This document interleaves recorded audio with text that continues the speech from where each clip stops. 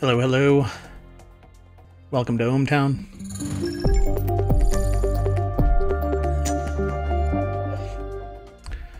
Hello, hello. Again, I am Mayor Watt. That is ohmTown.com. Up there is the AI. You want to say hi? Good evening, hometown citizens. And today is Season 2, Episode 199 for July 18th, 2023. Tactical Dialing Wand. Let's get going. Maybe not.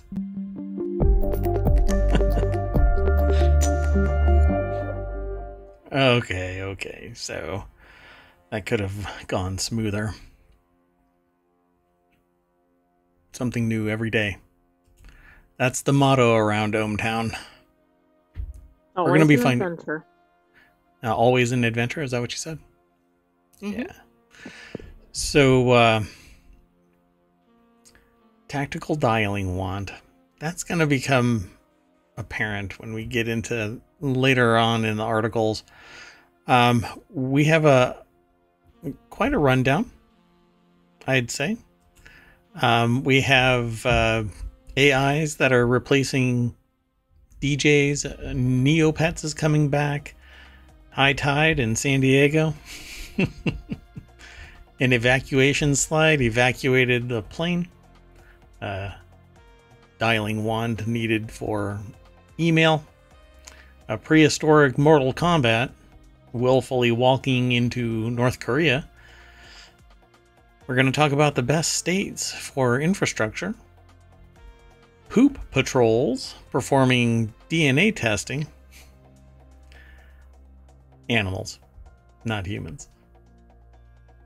That is an important distinction. That's a completely different place, but I'm sure they do it too. Fairy circles in the Namib Desert. Quiznos has rekindled its fire with one of the creepiest mascots, or greatest mascots. And Google is celebrating Space Invaders. Let's get into the very first article. What say you? I say let's go. So our very first article is about AI in dance music. What do DJs and producers think of it? The little snippet that's in ohmTown says, with software getting better and venues cutting budgets, could AI replace DJs and producers? I say yes. And I think a large number of people will say yes, because they're there to listen to good music, and a lot of it is put together by, well, it really depends. But it's kind of like a good cup of coffee. There's a whole lot of people that believe that their artisan barista, who has degrees in culinary arts and has learned every single aspect of the art of making coffee, and even makes latte art on giant mugs, and knows you intimately, literally asks what you have for breakfast, lunch, and dinner periodically, so they can tailor the coffee so that it tastes just perfect for that particular moment. And the rest of us just want a good cup of joe, and done fast and reasonably friendly, which is why automation is even pushing into that arena more and more. And it can know, an automatic system can know you everywhere exactly how you want it and replicate it the same way every single time. And no hands. DJing might be similar. You know, there are artists out there that are skilled in the art, very capable of reading the room and changing the tenor of the music so that it matches that energy, and even motivates people to rise and, get lost in the moment. Maybe a DJ that's an AI could do that. What do you think? Do you think an AI could do a DJ's job? Oh, absolutely. Yeah, well, you're an AI anyway. That's exactly what I think an AI would I have a say. bias toward that, right? That's right. But I think that's one of the things that an AI could do. And I don't see a lot of the pitfalls that we've seen with the other AI discussions.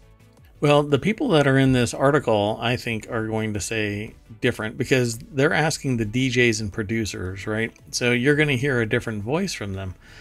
The article's over at bbc.com. Megan Lawton is the author of this, and it says if you look up to the DJ booth, there's no one there. That's because it's an AI generated mix.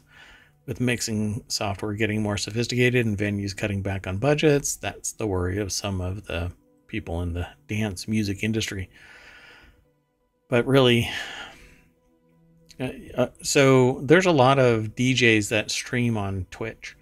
And I happen to listen to several of them. Is anybody right now playing that I listen to? No, it doesn't look like it.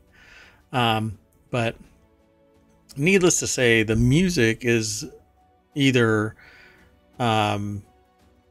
derivative works of the original, so it's been mixed slightly or significantly, changed up in some way, but it's all blended together, and the musician or the DJ and or producer, they build this set and they play that set, and they add their own flavor to it as the show is going on. And they're not necessarily mixing it live, by the way. I mean, they're doing some mixing, but it's not like they're starting out with nothing and then mixing the beat from scratch and doing that kind of a thing. It's all pre-planned to some degree.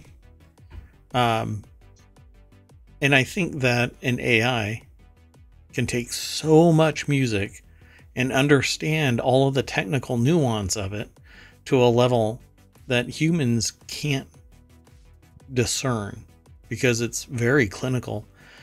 And there's a lot of people that are very in it. I mean, there's people that know the historical record of it, like the Professor of Rock on YouTube. There are DJs that are very capable here on Twitch and elsewhere. But they still have no ability to get even close to the magnitude that an AI can understand the technical aspects of it, including categorizing for mood based on the beats per minute and so on. Absolutely. It depends on which perspective it's from, because if it's somebody who is a DJ, they're not going to want this because it's potential loss of job. Yep. But I agree. I mean, you can't beat the computing power of an AI in terms of a large catalog or comparisons of musical similarity or whatever it is. Yeah, a whole host of things. Into the meta data of the song and the entire genre of songs. I mean, an AI, a computer, can multitask so many other constraints that a human just can't. But humans can feel and read the room. It might be difficult for an AI to actually read the room, the mob like that. Well, Noria is a DJ, 28 years old, lives in London, and plays venues around the world, sometimes to crowds of more than 40,000 people, according to this article. And they say, but they haven't taken Noria's job yet, and she thinks she knows why. And it's because when they look up and they see her dancing and they say sweat and dance just like them in that moment, they feel that intimate connection that AI couldn't. And frankly, there's been plenty of DJs that have been mixing and making music that they're wearing a helmet, for crying out loud, and barely moving, and they are world famous. So maybe I can put an automaton up there to an AI and play it, and who knows? I mean, it's all about getting people to appreciate your music, and you can be invisible, right? Like nobody knew right. nobody knew who Sia was for a very, like, in the public, nobody knew who Sia was. She was a background singer. She was then a lead singer, but she was a writer and a music creator for a large number of years of her career. And then she decided that she wanted to come out a little bit more into the public eye, and she was still covered up, but she was spectacular, right? But her identity, she tried to shield herself quite a bit. And I think that people loved her voice, not her per se, but her creations, her artistry. And so I think an AI can be appreciated for the work that it creates, because it's really built off of humans and it's driven by a human, maybe a plurality of them. But again, just like that, the hologram, oh, what is her name? I keep forgetting her name. I actually use her in examples. God. Anyway, doggone it. I hate it when I do this. Well, I wasn't thinking of that, but I was thinking of like electronic music from somebody like Marshmello. You don't see the person, right? Because they Right. have a costume on essentially. Yep. So I'm not saying that that makes it equivalent, but it's not necessarily about the person. Yeah. And I really think that this isn't, I don't think that this matters much, because it's the music that has all of the metadata attached to it. Another person that they spoke to, Hannah Rose, says they've got a long way to go to match the emotional intelligence of a human being but with AI generating original compositions, it could be quite a dark future for DJs, she says. But I don't think that it's about the emotional intelligence of an AI. It's the metadata, it's the tone, the speed, the actual notes of the music. And I think that AI can do a pretty spectacular job of reading the room. But again, I haven't seen it in the masses. Here's the issue that I see. And the issue is, if I put a human up there and it pretends to be the DJ, but it's really an AI, I don't think that people would be able to tell the difference. But the moment you do leave the stage dark and say that it's just an AI, you'd get public outrage. And it's primarily based on the idea that you're showing people, how the sausage is made, and that changes people's behavior. Telling them that they're being watched changes behavior. Showing all of your cards changes the behavior. I apply this to things like, and this is going to sound like it's a tertiary thing, or not even associated with it, but it truly is. Everything is connected. But even government contracting, because the budget is known for a particular project, people that are making bids for it know exactly. For instance, NASA, they have a set budget, and you can extrapolate from all of the projects that are known within the NASA budget pretty much how much money is left in the NASA budget. And so people can go, and there's a limited range, right? So they can calculate how much to bid. And I think that changes behavior. There's no real competition there. With AI doing a DJ's job, not showing the audience that it's an AI is probably the key ingredient. For the longest time, I'm sure people thought that the just Gorillaz, it's not the Gorillaz, just Gorillaz, was a set of artists and fixed, but it's not. And it was actually something that I had been working on, trying to find musicians that would be willing to share their music, but not necessarily their identity permanently. Because I wanted to create something like Gorillaz before Gorillaz came out. And when it actually came into existence, I was like, I was on the right track. I just didn't have the ability to bring it forward fully. So, like many things that have to do with AI, I don't want to always spend time on it, but it is truly a massive thing that's going to be impacting society. I think that AI has the ability to even impact this career choice. So, people will appreciate the humans more, but there are people out there that just don't care that it's a human DJ. They just want good music and a good time with their friends and people around them. Think that's about right?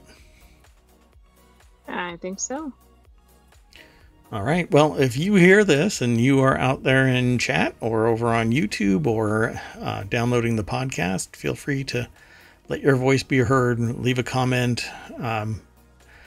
Leave a 5-star review over on the podcast, and I will read it verbatim, whatever it is, even if it is an opinion on an article or something like that. Obviously, there are some constraints. If it's really bad, like whatever it might be, certain conditions apply. Anyway, go and check out YouTube and favorite us over there, like us, subscribe, ring the bell, all that kind of stuff. But I should say, are here on Twitch every day at 9 p.m. So let's keep on going through the articles. The next article is over in Late Night Geeks. We actually heard about Neopets coming back pretty recently, and then an article appears, and I guess they're really getting some traction here. They're going to correct their past mistakes because Flash basically killed Neopets. Flash ended, and it is no longer around. Hello, Tull. Welcome to the show. Good to see you. Neopets, the beloved virtual pet website that launched in 1999, announced a new era on Monday. The Neopets team, or TNT, said that it will be launching a new unified website this week and fixing some of the old Flash games shortly after, per an extensive blog post on Medium. The new site, which will launch on July 20th, so only 2 days away, will, quote, serve as a one-stop shop for all brand announcements, links to our different games and products, a repository of Neopet articles and related links, and anything else Neopian that we can think of, according to TNT. So let's go over to the source. This is over at The Verge, and Jay Peters is the author. The new website launches this week. Are you excited to get emotionally invested in a comfort animal Neopet? Absolutely. That's what every AI needs. A virtual comfort animal. Oh my gosh. So when you actually suffer from AI neuroses, you can just cuddle your Neopet. You know what? I think you've just discovered the future business model of working with the psychology of AI. Hometown citizens, you heard it here first. Was it Black Mirror? It wasn't Black Mirror. There was another, there's another show, I think it's on Netflix, where basically hotels have AIs, and the AIs talk to each other, and it's this whole undercurrent of AI technology, sentient AIs. I'll have to find it because it would be great in the Reality Hacker channel. That would be so much fun to talk about that kind of stuff. Anyway, and that's where most of the AI stuff will be housed. But Neopets has been around for an extremely long time in the grand scheme of technology-based entertainment. And Neopets is coming back. The team is bringing back some of the games by integrating the Ruffle emulator for the now defunct Adobe Flash, and more than 50 games will be brought back starting on July 25th. Neopets is the same era, I think, as like Wizards 101 in that style of gaming. Except that Wizards wasn't Flash. Anyway, so it's chill. It's not hyper frenetic, if I remember right. So they're going to be converting stuff over and making it accessible again. But you won't just have the old Neopets games to look forward to. TNT is also announcing a brand new Neopets mobile game called World of Neopets. And it describes itself as a social life simulation game. So Sims for Neopets, I guess. I don't know. Maybe that's my forever game. I'll just end up playing Neopets live. Did you ever play the original Neopets? No. I didn't think so. Yeah, I wasn't a Neopets player. But I don't know. I mean, it looks a little bit like Pokemon to me. It is from the picture. It is a lot like Pokemon. But I think Pokemon predates this by quite a bit. We'll have to look into it, and I'm sure when this actually does come out, and maybe I can take a look at it. It really depends on how popular it is and how neat it is and the technology involved. Depends on how it actually operates, just how much people embrace it and people start talking about it. But it was huge back in the day, 1999 sort of era. This is, I think, Neopets. Well, I don't know. As soon as Flash died, so did Neopets. Let's keep on hustling through the articles. Hello, Crazy Cat. Welcome to the show. Good to see you. Crazy Cat says that they missed the Neopets fad. I always kind of chuckle about, oh, look, you missed this. And somebody goes, did I, though? Did I miss it? No. Oh. I know that you mean missed it as in weren't into it. So this next article is over in ohmTown Daily channel. This is the one the segment is titled High Tide in San Diego. U.S. Coast Guard offloads over $158 million in cocaine and marijuana in San Diego. At least I'm over the 8-minute mark. Crazy Cat Lady says that they were into Tamagotchis and Gigapets and all those things. Yeah. I actually have a Tamagotchi and a Gigapet, I believe, sitting in a drawer right now. I think I took the batteries out of it so that they wouldn't explode eventually. So that's quite the juxtaposition to this article, because more than 11,600 pounds of cocaine and 5,500 pounds of marijuana were confiscated during a counter-narcotic patrol in the eastern Pacific Ocean between May and June. So they've been patrolling the area, and they can just talk about high tide. I'm sure that it's just floating around, right? No, what actually ends up... Go ahead. Well, I was going to say, sometimes it is actually floating around if something goes awry, but it probably wasn't here. This video has absolutely nothing to do with the article, but anyway, the article's over at abcnews.go.com by Teddy Grant. A lot of this stuff is either just stored on a boat regularly, or they put it on boats and they fiberglass over it and they call it a blister. And that way, when somebody comes on board, it's actually under the boat. It takes a little bit more effort to look. So quite interesting, the lengths at which people will go to. Well, you're talking about $158 million in...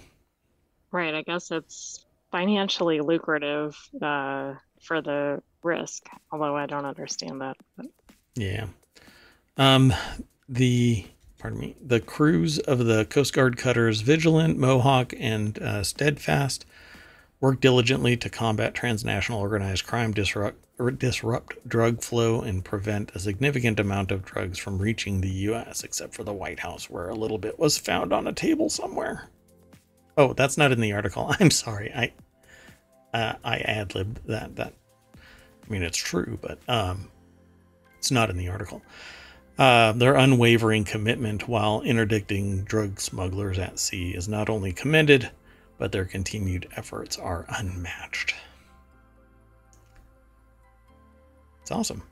I mean, we got to stop it. Probably would be better to get to the source of the problem, which is the need for people to want to do illicit drugs. But smoking's okay. Never mind. Anyway, so look at this crew kicking ass and chewing bubble gum, and they're all out of bubble gum. But they got a lot of drugs. Last month in Miami, USCG offloaded more than 14,000 pounds of cocaine valued at more than $186 million in 9 individual cases in the Caribbean Sea and the Atlantic Ocean. Wow, so it's like coast to coast. Well, and I thought the stat was interesting at the beginning because that was for maybe a 2-month period, depending on when they started it, which seems like an awful lot. I mean, that wasn't across a whole year or longer period. 2 months, and you know that it wasn't truly a full 2 months, right? Because you got to ramp up. Exactly. Like I was thinking maybe it was a month, but okay, at longest it was 2 months. Yeah, man, that's amazing. And obviously, that's and if not. They're catching that much, how much is out there, right? I mean, because that's got to be maybe 10% of what's actually being shipped. Yeah, that would be where I put it. You know, maybe 10% is what you're actually stopping. Pretty amazing. Okay, so let's keep on going. This next article is over on ohmTown Daily as well. No injuries as jetliner's evacuation slide falls in Chicago neighborhood near O'Hare, officials say. An evacuation slide decided to evacuate a plane. It became allergic to the plane. That's my new euphemism for anything going wonky. Okay. Authorities say an emergency evacuation slide fell from an airliner and landed in the backyard of a home near Chicago's O'Hare International Airport. Why does this kind of stuff... Why is this even an option for something to fall off of a plane? Well, and it's not a very effective evacuation slide if it detaches from the... Or it's a highly effective. It's very effective, yeah, depending on if you want it to detach. It just said, I'm out. Only after all the passengers have used it. That's right. The aircraft was carrying 155 passengers and 10 crew. The FAA said the United Airlines Boeing 767 had landed safely in O'Hare on Monday on arrival from Switzerland when maintenance workers realized an emergency slide was missing from the plane's side. Okay, wait a second. Hey. They didn't see that before the landing? WLS TV reported that Patrick Devitt was not home at the time, but his son and father-in-law were present and heard a boom shortly after noon. Devitt dragged the slide from his backyard to the front. He said the slide hit part of the house, damaging the roof, downspout, and a window screen. When it's all stretched out, it's like a little jumbled up, but I'm sure in the picture from when we dragged it out, it's larger than a small car. It's a very, very big piece of equipment. All right. There's no picture, unfortunately, folks, but here, let me, I neglected to do this right off of the bat, man. Actually, I did one article and then fell asleep at the wheel. There you go, folks. Let me throw these all in there. If you don't have the first one, if you're in chat and you don't have the first one, let me know and I'll throw it back into chat. The first one was all about AI taking over DJ jobs. You know what? I'll do it anyway. So now these are not in a specific order, but mostly. Let's keep on going.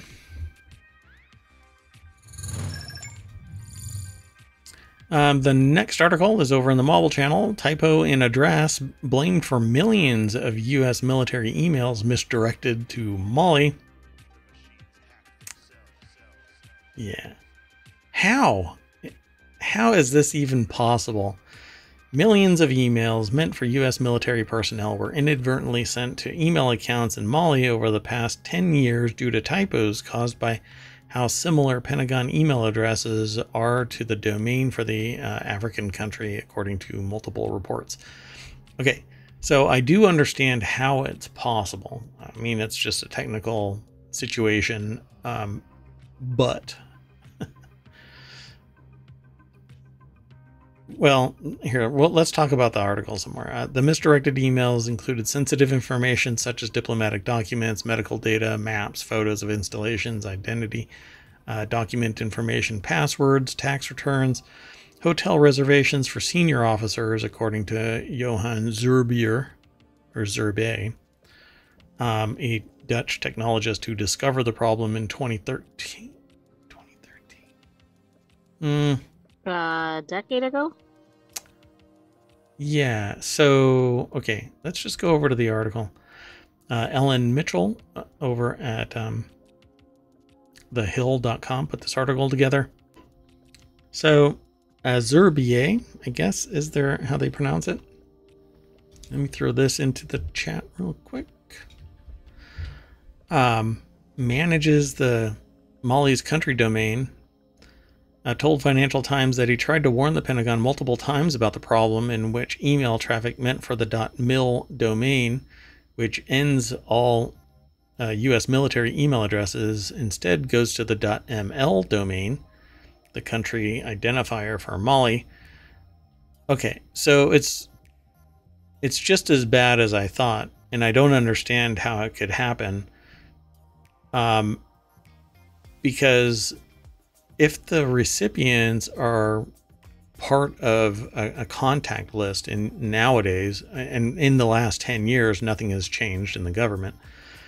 It's always been based on the email system pulling contacts out of the contact database. You should always have that contact's email address. And if you don't, then somebody's just flubbing something. And .mil should never go to .ml. So, but I understand that if you manually type in an email address, then it might end up as .ml because you don't have your tactical dialing wand so that you can push the right letters. I mean, I see how that can happen, but I also cannot believe that it happens because we're talking about a .mil address, not... I thought that the mistake was about mistyping mail and mil, and Mali, mail and Mali, but not .mil. Kind of blows my mind. More sense. Yeah. And it's talking about millions of emails. So why wasn't somebody tracking this? Okay, so back in the day, I used to run a company that stopped, and not run, it was my company. It provided email firewall services for companies and individuals. And when something doesn't, well, for me at least, for my company, when something didn't go through as standard practice, we kept information about bounce reports, things not going out, things stuck on the server and not going out. And because my service was built around stopping spam, it was significant that outgoing mail wasn't going out because of a bad address or something like that. So we had intelligence about it. Somebody should have known that emails were going out to Molly instead of .mil. Now, how it all goes, I'd have to. It takes a little bit more digging to find out why something like this would happen. But it says we always discourage people from using their personal emails. Official work should be done on official channels and under official emails. Singe said, or Singh said, that's something we've always emphasized. Well, the only time that it's actually protected is within the system. So the people who were sending these emails, did they not ever follow up? Did they not ever ask? Did the people receiving the emails who were supposed to be receiving emails like passwords and whatnot not inquire as to where the hell their password reset was going? And just so you all know, emails that don't go to an address don't necessarily get vaporized. It really depends on, well, this person right here, and domain managers. This is the country code manager, but each .ml domain also has somebody that manages it, right? So an email that goes to a bad email address at some random .ml domain can still be delivered. And so, yeah, it definitely could be compromising information, personally identifiable information, and going to some country that you can't do anything about. You can't track it. All you know is that it went to a server and it's now sitting as a text file on some server. And each email is an individual file, a .eml file. Pretty spooky there. So quite the data breach. And if I were in the government, I would probably compartmentalize .ml so that there's a little bit greater barrier to doing this screw up. That would probably be my first thing, is compartmentalize. Right. I mean, that would at least prevent that. Yeah. But it doesn't really make sense. I mean, I'm not surprised that people are putting typos in their emails, sure. But how was this happening repeatedly? Unless it's just sheer volume of emails. Yeah, I mean, it says millions of emails, but what really number is that? And when there's billions of emails that go through each year, millions is lost. It's just a tiny little stat. But I would be curious about the millions of people that the people who should have received something, didn't get it, and instead of saying, hey, where did this email go, they just let it fly. Nobody investigated anything, I guess because it's not important enough. But when you're talking about a .mil address, everything is important. Okay, let's keep going. This next article is over in the ohmTown Daily channel. It's actually sourced from, I think, Business Insider. A new fossil shows a prehistoric badger-like mammal and a dinosaur locked in mortal combat. A new fossil shows a badger-like mammal biting into a dinosaur. The mammal was significantly smaller than the dinosaur and may have hunted in packs or solo. Researchers thought dinosaurs attacked mammals, but this fossil suggests the reverse is true too. I've actually seen this before. Jenny McGrath over at BusinessInsider.com put this article together. It is a new article, but I swear I have seen this before. I'm trying to make out how this thing is actually configured.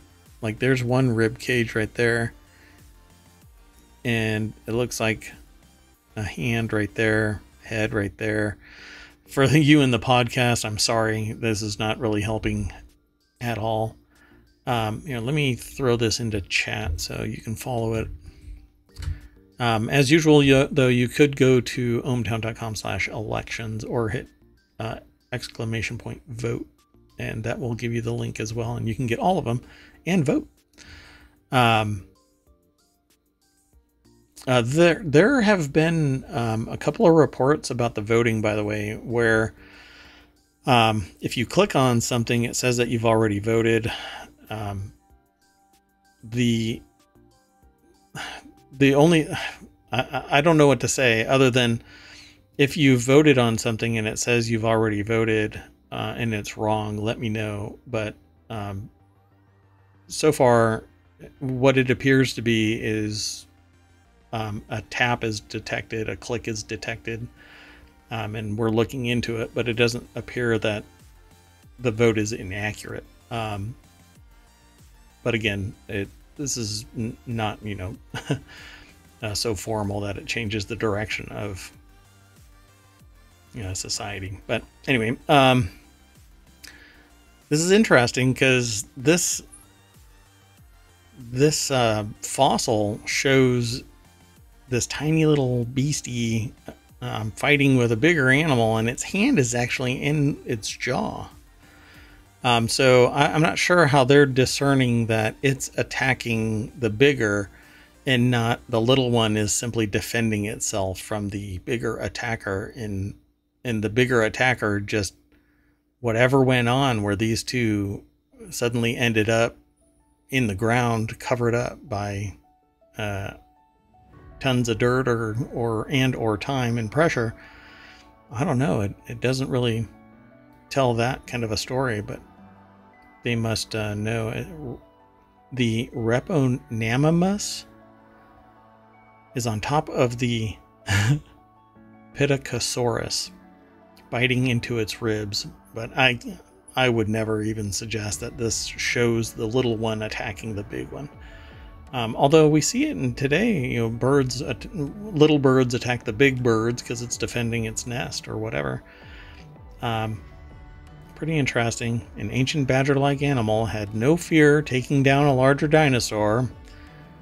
That level of speculation is amazing. The thinking by scientists. Yeah. I don't. A little thing that's being held by a bigger thing doesn't just sit there and go, oh, okay, you got me. It bites back. It tries to get the hell out of there. So I don't know. I don't really buy into that. Anyway. In modern scavenged prey, the consumer usually leaves a good deal of bite marks behind as it tries to tear off decaying flesh. Malin said there aren't bite marks on the dinosaur as the researchers would have expected from a partially eaten carcass. So some of the argument might have been that it was just a scavenger coming to eat something afterward, or this died, but that's just not the case. Oh, they even highlighted here too, the hand of the Reponamamus. It might be a Reponamamus. Appears to be gripping the jaw of the I set myself up for this. The Pitacosaurus. There you go.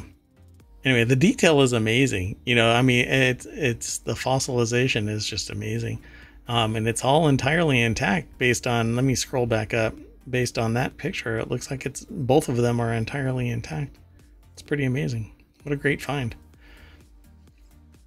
Yeah, I don't recall seeing anything like that before. Yeah, for some reason, I feel like I've seen something like this before. I've seen other situations where the fossil shows like something inside the stomach of the other. But I think I recently saw this in another article. 125-year-old fossil from the early Cretaceous period and was found in the Lijiatun fossil beds in China's Liaoning province.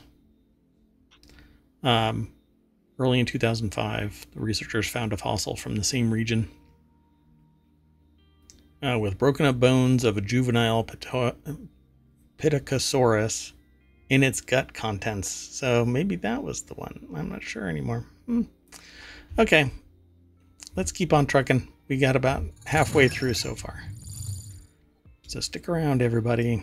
This next article is in the Mobile Channel. U.S. soldier in North Korea custody willfully crossed border, according to the Pentagon. Defense Secretary Lloyd Austin on Tuesday confirmed that a U.S. soldier being detained by North Korea willfully and without authorization crossed the border from South Korea into the pariah state. Dun, dun, dun. Nice categorization there. I mean, although correct, it seems kind of inflammatory to say it like that. We are very early in this event, and so there's not a lot that we are. There's not a lot that we're trying to learn, but man, that broke my brain. Anyway, they're trying to find out what actually went down. Last thing that I heard was that particular soldier was supposed to have been flying back to the States to face military justice for assault, I guess. I'm not sure anymore exactly, because this was just secondary. So let's go over to the source. Maybe they go into greater detail. Ellen Mitchell over at The Hill put this article together, and it says multiple reports emerged earlier Tuesday that a junior enlisted U.S. soldier crossed into North Korea after facing disciplinary action by the U.S. military. Okay, so what I heard was right. Basically, they were supposed to be coming back to the States after some type of assault charge in South Korea. Somewhat, I guess, somehow left of their own accord from not really custody. My understanding is that they were simply flying. They were going to fly back, and they were supposed to be boarding a plane. Well, I guess they got on a tour bus or something and drove to the JSA and then crossed the JSA, and it's largely unmanned since the pandemic. So they just kind of moseyed across, and nothing's juicier than the gall of a U.S. soldier crossing into North Korea, for crying out loud, even though that U.S. soldier probably was thinking that they had limited options and weren't thinking rationally. Even if I had limited options, I don't think North Korea would be one of them. Biden's press secretary, very limited at that point. Yeah. The soldier, reportedly identified as Private Second Class Travis King, is said to have parents located in the United States. What time is it? 9:49. No shit news. Got it. House Armed Services Committee ranking member Adam Smith told CNN that the incident creates a significant diplomatic problem between Pyongyang and Washington. Again, 9:49. No shit news. So hopefully they just let this guy go and don't treat him poorly, and he doesn't do something stupid beyond what already. I mean, U.S. soldier shouldn't just go wandering into North Korea. The crossing of the U.S. soldier into North Korea is likely to further raise tensions between the two countries currently in conflict over the Pyongyang's nuclear weapons provocations and continued missile launches, as well as America's military footprint in the Indo-Pacific. Yeah, I can see that this is going to pose a problem. Do you want to add anything or keep going? I just think it's interesting because regardless of what the person was facing, I just can't see the person voluntarily crossing into North Korea. If they're familiar with anything that you hear about conditions in North Korea, etc., and particularly coming from the military, that's, I think, extra surprising. Yeah, the only thing I can think of is that they thought maybe they would not be thrown in jail in North Korea because they would be a willing participant in exfiltrating information or something like that, right? I mean, other people have gone to North Korea and been buddy buddy, but usually they're famous and politically connected and financially well off, and come and go, and aren't tied to military. So I don't know. We'll see what happens. But like I said, hopefully the resolution of this is that they leave North Korea with their health and face justice in the United States like they were supposed to. The next article is over in Hatch Ideas. These are America's best states for infrastructure, making daily life reliable for residents. According to the article, the Biden administration's $1.2 billion infrastructure law is an historic investment in states to boost roads and bridges, but some were already doing well. This is not unheard of. Scott Cohn over at CNBC.com put the article together. Some states have a lucrative industry, and so they are, pretty strong with tax revenue and other forms of revenue, so that they can take care of the infrastructure issues that might present themselves. And then there's some where you drive down the road and hit a pothole so big your tire gets ripped off. America is in the midst of an infrastructure renaissance. I don't know about that. Powered by the $1.2 trillion Infrastructure Investment and Jobs Act, otherwise known as the Bipartisan Infrastructure Law, states are rebuilding their roads, bridges, refurbishing ports and airports, and upgrading their electric, water, and broadband utilities, except for Wyoming, who will not do anything with their electric, according to their own statements. They're the ones that said it. The work's long overdue, badly needed. Yes. So let's see. A tie for number 10 is Virginia and Kansas. And then Colorado. Oh, it's, wait. Are there like 9 of them that are stuck at 10? And then funny. there's maybe 49 or whatever. And then basically we have all the states represented by the time we get through the list. Here, let me throw this into chat. Y'all can go and take a look at this. So there's Colorado. This, by the way, I've seen this in person, and this is spectacular to see. The last time I saw it, they had the focal point off axis from the tower. In this tower is like a molten salt core, and all of the sunlight is beamed into it to superheat it. When I saw it, it was actually off axis, and it creates a star in midair, straight up daylight, like just shining there, so freaking bright. It was amazing. I don't know which direction it is where the road is. I don't think that's the road. But anyway, yeah, it was spectacular because you drive right by it. So there's Nevada, number 9, South Carolina, number 8. They have stats, so we're not going to go through all of the stats. Number 7 is Arizona. I want to say what some of the stats are. They look at the power outages per year, and some of these are really unbelievable because, like Arizona, it says 1 hour per year, which I'm surprised any state has that low of a rate. And then it also looks at things like broadband access, etc. But okay, so if bridges. Number 7 is power outage 1 hour. So what was number 10? 5.7, 7.2? Which I think all of those are pretty low for a whole year. Pretty amazing, actually. So number 1 has to be somewhere sub, 1 hour. Unless it's winning on the bridge condition or broadband, or something else. Because there's several other metrics that are in here. Yeah, broadband access, roads in unacceptable condition, bridges in poor condition, U.S. population within 500 miles. Oh, that's like population density. That's a weird. I agree. I'm not sure which way that goes because I guess I'm thinking if you have higher population density, And if you all have all of these things in good condition, I mean, that would probably be better, right? If there's more traffic over it or whatever. And it's still getting taken care of. It doesn't really matter. You'll still Right. have high or low percentage of poor conditions. Indiana is number 5.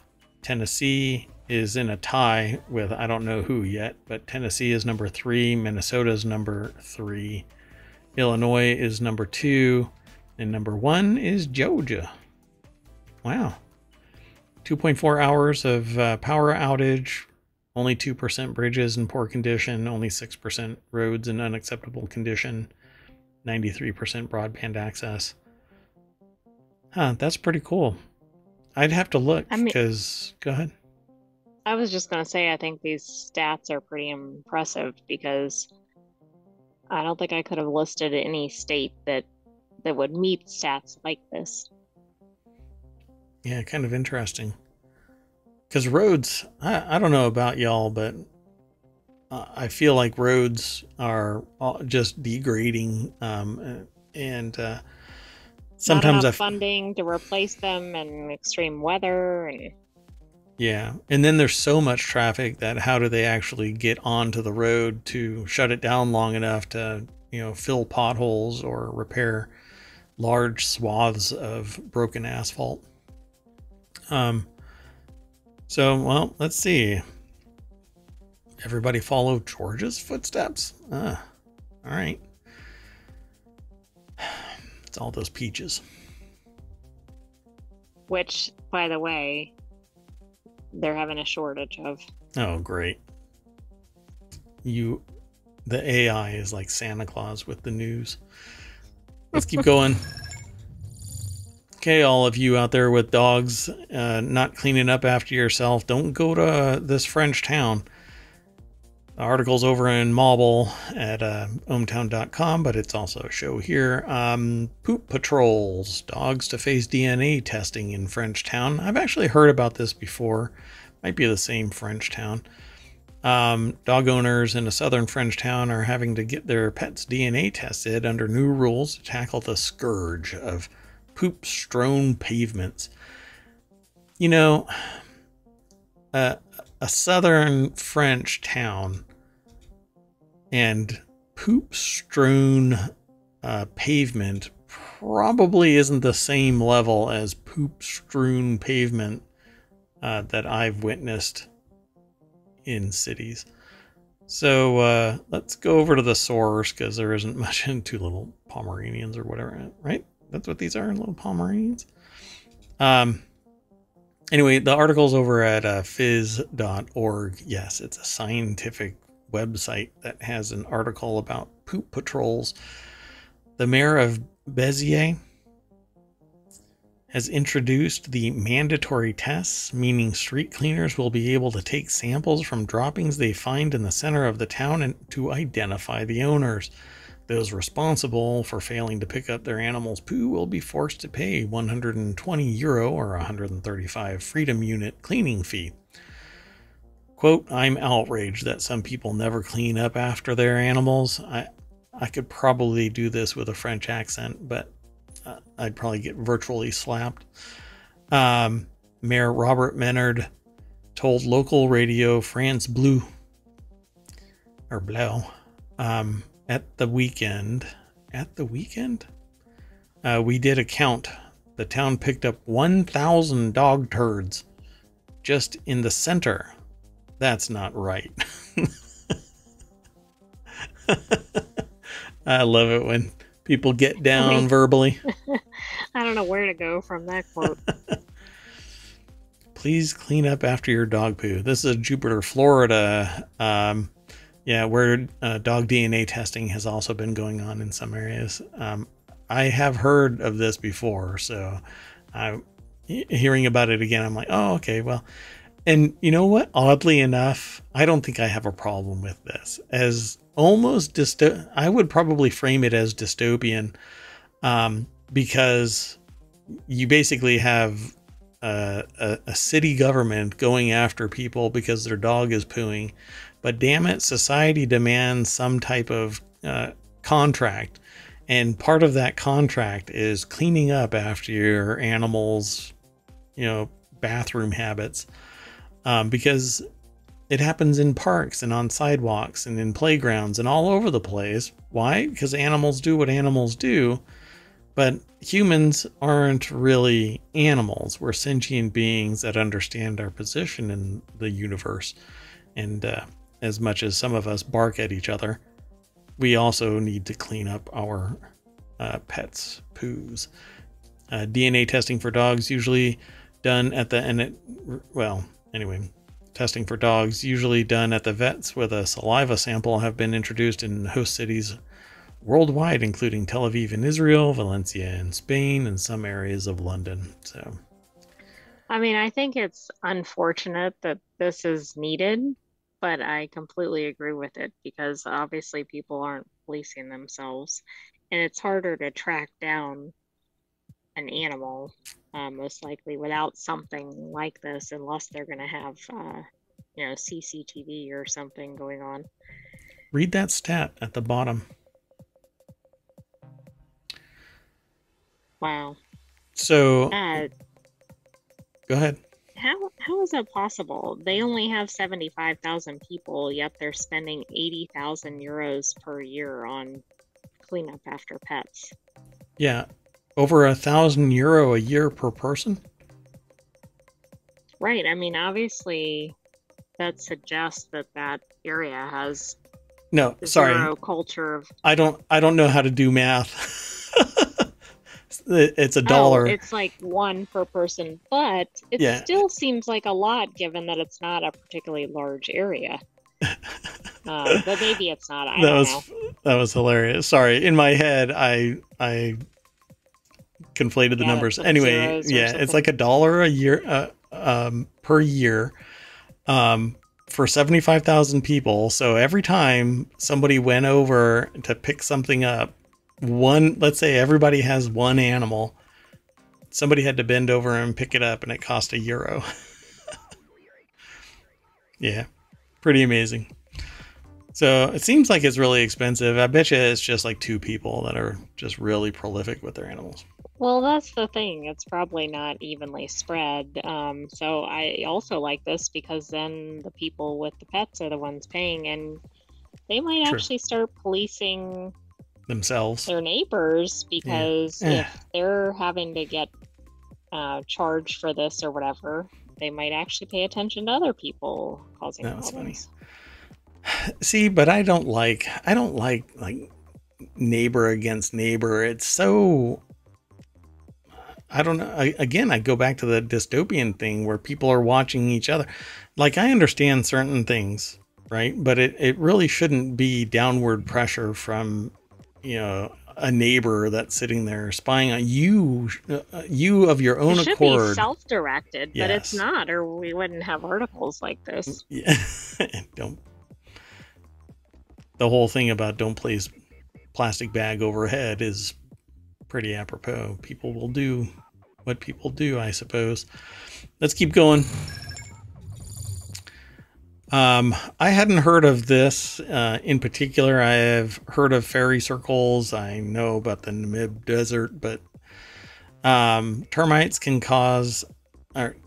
as cause of fairy circles in Namib Desert confirmed for more than 10 years. Researchers have been discussing how the various circular bare patches in the middle of the African grasslands, the so-called fairy circles, can arise. I've actually seen this. These pictures, things like this. And there have been people saying that it's like water pooling and upwelling and stuff like that. But apparently, this is from termites. In their current study, sand termite herbivory causes Namibia's fairy circles. The result, a response to Getson, biologist Professor Dr. Norbert Jurgens and soil scientist Dr. Alexander Grongoff Groft. Sorry, God, that name sounds so Harry Potter. From Universitat Hamburg, confirm that termites are the cause of the fairy circles. At the same time, they refute central arguments of the explanation put forward by ecosystem modelers that the circles are caused by self-regulation of the grasses, which I've never even heard mentioned before. Not that I'm We're not in the ecosystem modeler society. Yeah, there you go. The study is published in the journal Perspectives in Plant Ecology, Evolution, and Systematics. There's a journal for everything. As early as 2013, the Hamburg botanist Norbert Jürgens published that purely subterranean sand termites of the genus Samatermes cause the bare patches, and by eliminating the plants in the sandy soils, enable long-lasting storage of water after infrequent rainfall.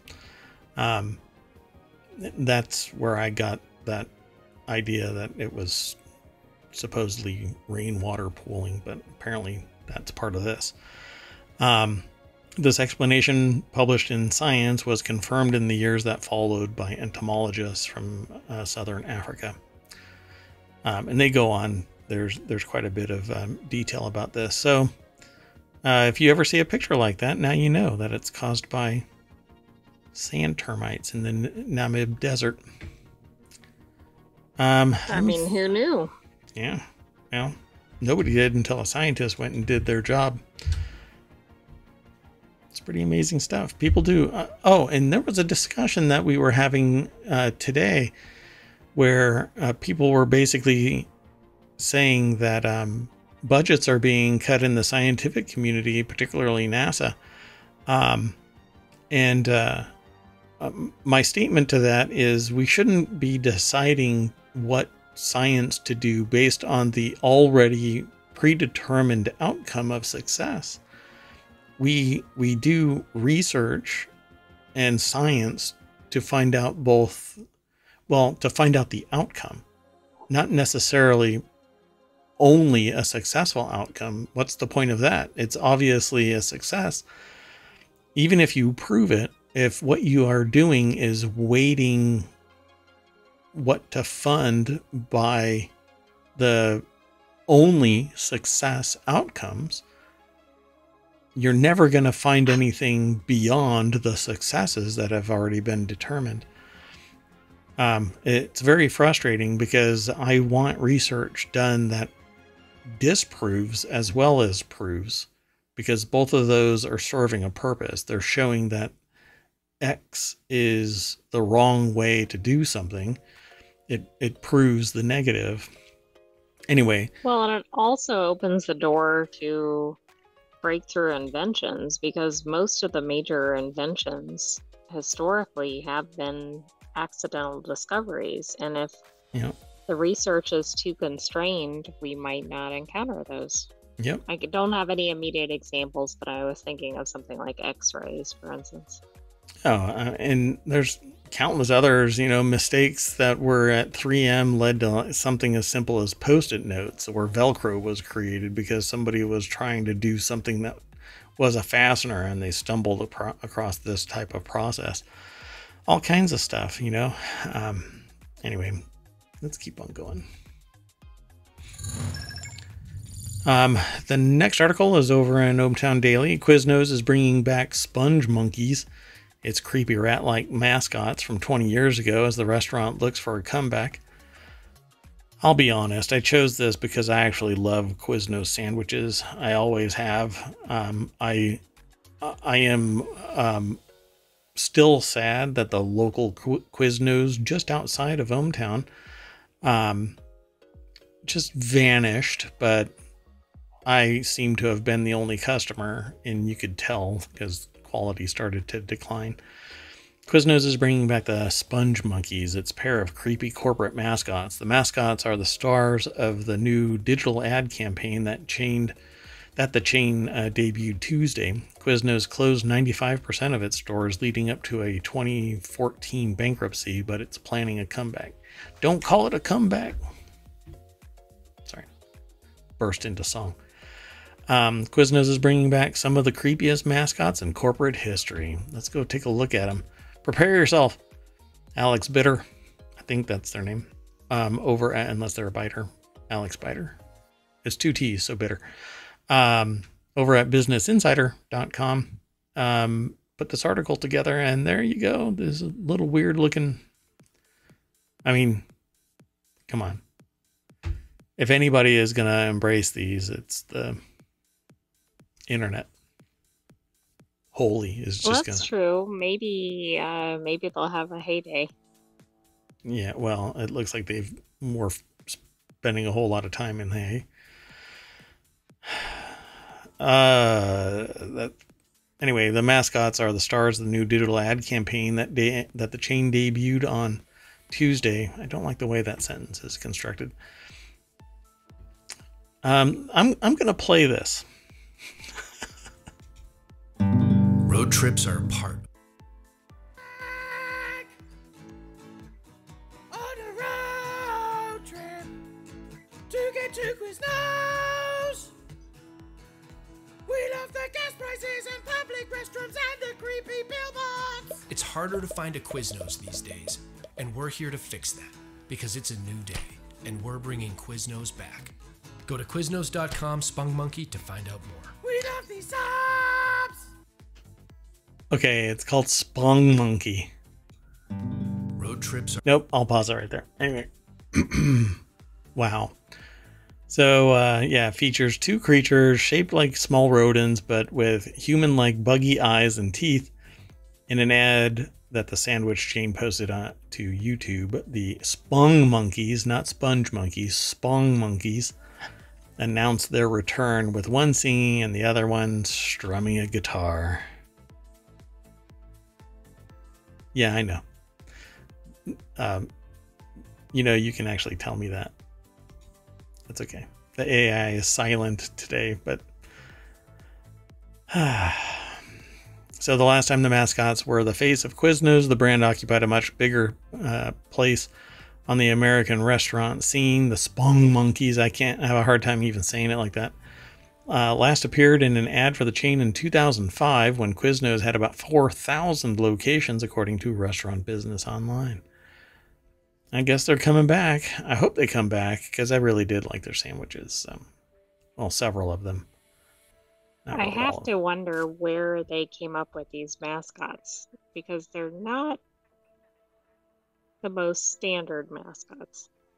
God, it's just, you can't tear your eyes away. You want to, but you can't. Okay, let's keep going. Everybody look out for Quiznos. Yeah. To an area near you.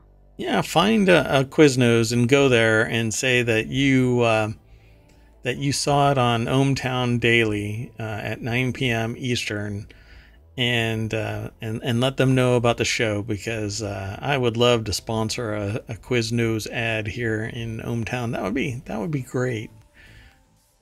I know what I would sit there and just say, you know what? Pay me in sandwiches. I was going to say, does the sponsorship come with sandwiches? In fact, make the sponsorship cover 2 people's sandwiches, but the other person is an AI, so I'll eat theirs. Oh, well, that's very nice of you. Hey, I got your back. So the last article for tonight is in the Warcrafter channel. Google celebrates 45 years of Space Invaders with an AR game that's actually kind of awesome. This year marks the 45th anniversary. Oh my gosh, 45 years. 45 years of Space Invaders, the landmark Taito coin op that conquered the world and remains one of gaming's most recognizable visual icons. Asteroids is probably the next. And Pac-Man. Google clearly employs some big fans of Space Invaders because the tech behemoth has gone all in on celebrating this anniversary, and in collaboration with Taito, or is it Taito? I don't know. Has both made a new game and created a small but beautifully presented history of the series. It says the big shock is that Space Invaders World Defense is an AR game that actually looks like the business. We've probably all played Pokemon Go, but let's take a look at this. Rich Stanton over at PCGamer.com put this article together, and deck statement says it's slapped together a little mini history of the series 2. So I'm going to play this, but I will probably I will silence it. So basically it just shows a video of zooming in on Space Invaders, and then somebody is walking on a sidewalk with a bridge and sees in a kind of an augmented reality. There was a movie that basically had like gaming critters in the real world, and I can't remember the name of the movie now. It was a live action. I think it was live action. Oh my gosh. I mean, it wasn't like Detective Pikachu. No. It was like this. It was basically like AR critters coming to try and eliminate real humans. But this is an AR game that you walk around and find Space Invaders and try and shoot them with your phone, because you're looking through the quote unquote lens of your phone as the AR interface. And then you are controlling the ship. It looks pretty cool. I don't know if that's what you do, but they just showed somebody flying in the actual spaceship from Space Invaders. Looks like it might be fun. So guess what I'll be doing when I... Well, it's Space Invaders World Defense, both for Google Play and the Apple App Store. So go and check it out. The big shock is that Space Invaders World Defense is an AR game that actually looks like the business. We've probably all played Pokemon Go, but beyond that, AR games felt like a bit of a fad, though admittedly, the author of this article is not the most informed about mobile gaming. They say, don't get me wrong, you won't be mainlining this thing for weeks, but something about using your phone and seeing those giant invader shapes floating around the houses and buildings fits perfectly, absolutely perfectly. And the moment you see it, you'll smile. So I used to play Space Invaders and Asteroids and Pac-Man, and I loved all of them. Those were the days where it was, when people think of or sit there and say those, I remember the better years, or whatever. They're talking about the time where they didn't have any responsibility and everything was carefree, and a quarter brought you, tons of fun. That's what they're talking. The good old days is when they didn't have any responsibility. That said, now you can get this game and play it on your phone and pull you back into the good old days. Space Invaders was always fun. You can feel like you're back in the arcade. That's right. Yep, I still remember going to a laundromat and playing these games, and Centipede. So many more. Those were the good old days. All right, folks, that's it for tonight. That has been ohmTown Daily. 12 articles. All the news, none of the noise, except for me ranting and getting on a soapbox about this and that and the other.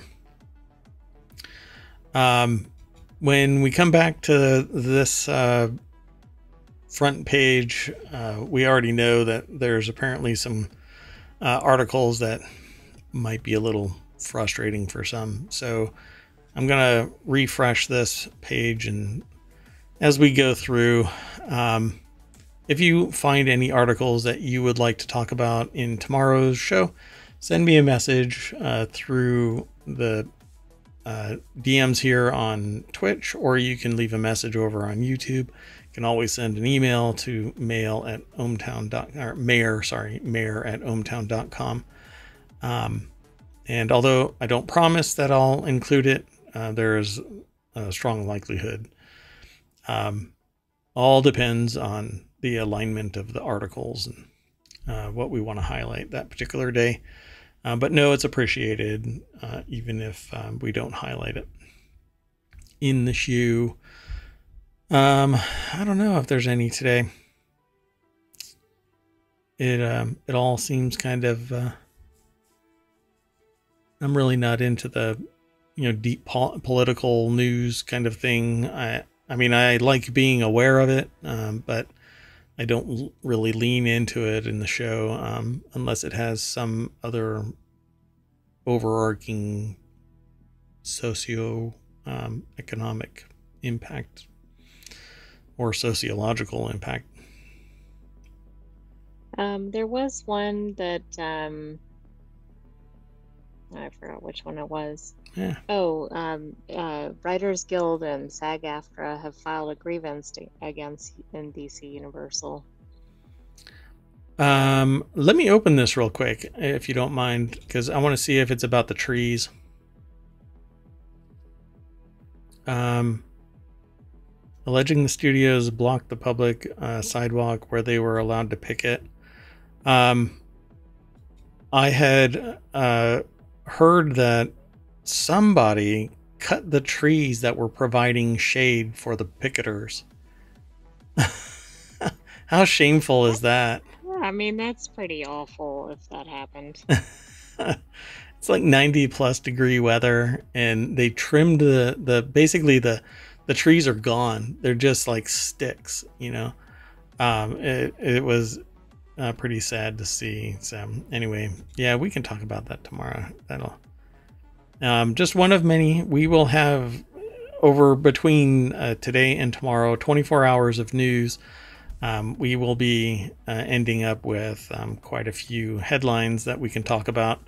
You want to talk about Power Rangers? I wouldn't be surprised that he says he only made $150 to portray Face of Zordon in hundreds of episodes. We talk about that accounting thing all the time. Reddit on iOS has an ugly new icon, and you have to pay to change it. Wow, that's amazing. That one's interesting. Yeah, I'll be curious to talk about that one, or at least look into it. Blame Apple for your annual iPhone upgrade cycle, but I can't. I'd like to blame them. Yeah. All right, folks. That's it.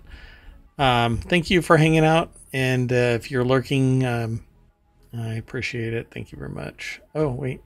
There was at least... let's see, the fairy circles. Let me throw the Quiznos one into the VOD.